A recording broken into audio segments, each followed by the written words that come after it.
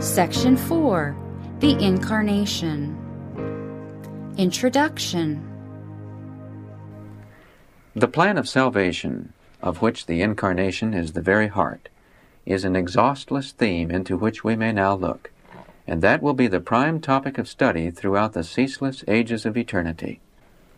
Again and again through the years, Ellen White, in sermons preached, in letters written, in periodical articles and books, touched feelingly on this sublime topic of God and man becoming one. This is particularly so in The Desire of Ages. A number of enlightening statements appear in the Youth's Instructor.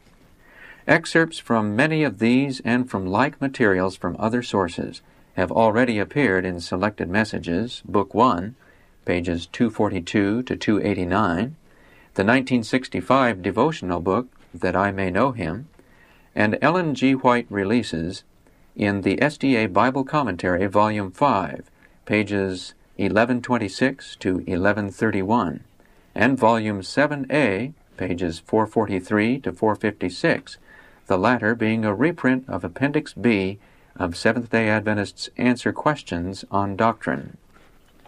Yet from time to time, further choice items come to the front from sources not commonly available. Several of these have been drawn together here to make up this section, the Incarnation.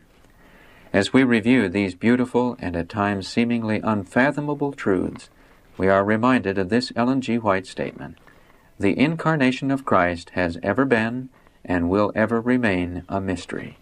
Letter 8, 1895, published in the SDA Bible Commentary, Volume 5, page 1129. But these great truths, as we can grasp them by faith, are for us, the White Trustees.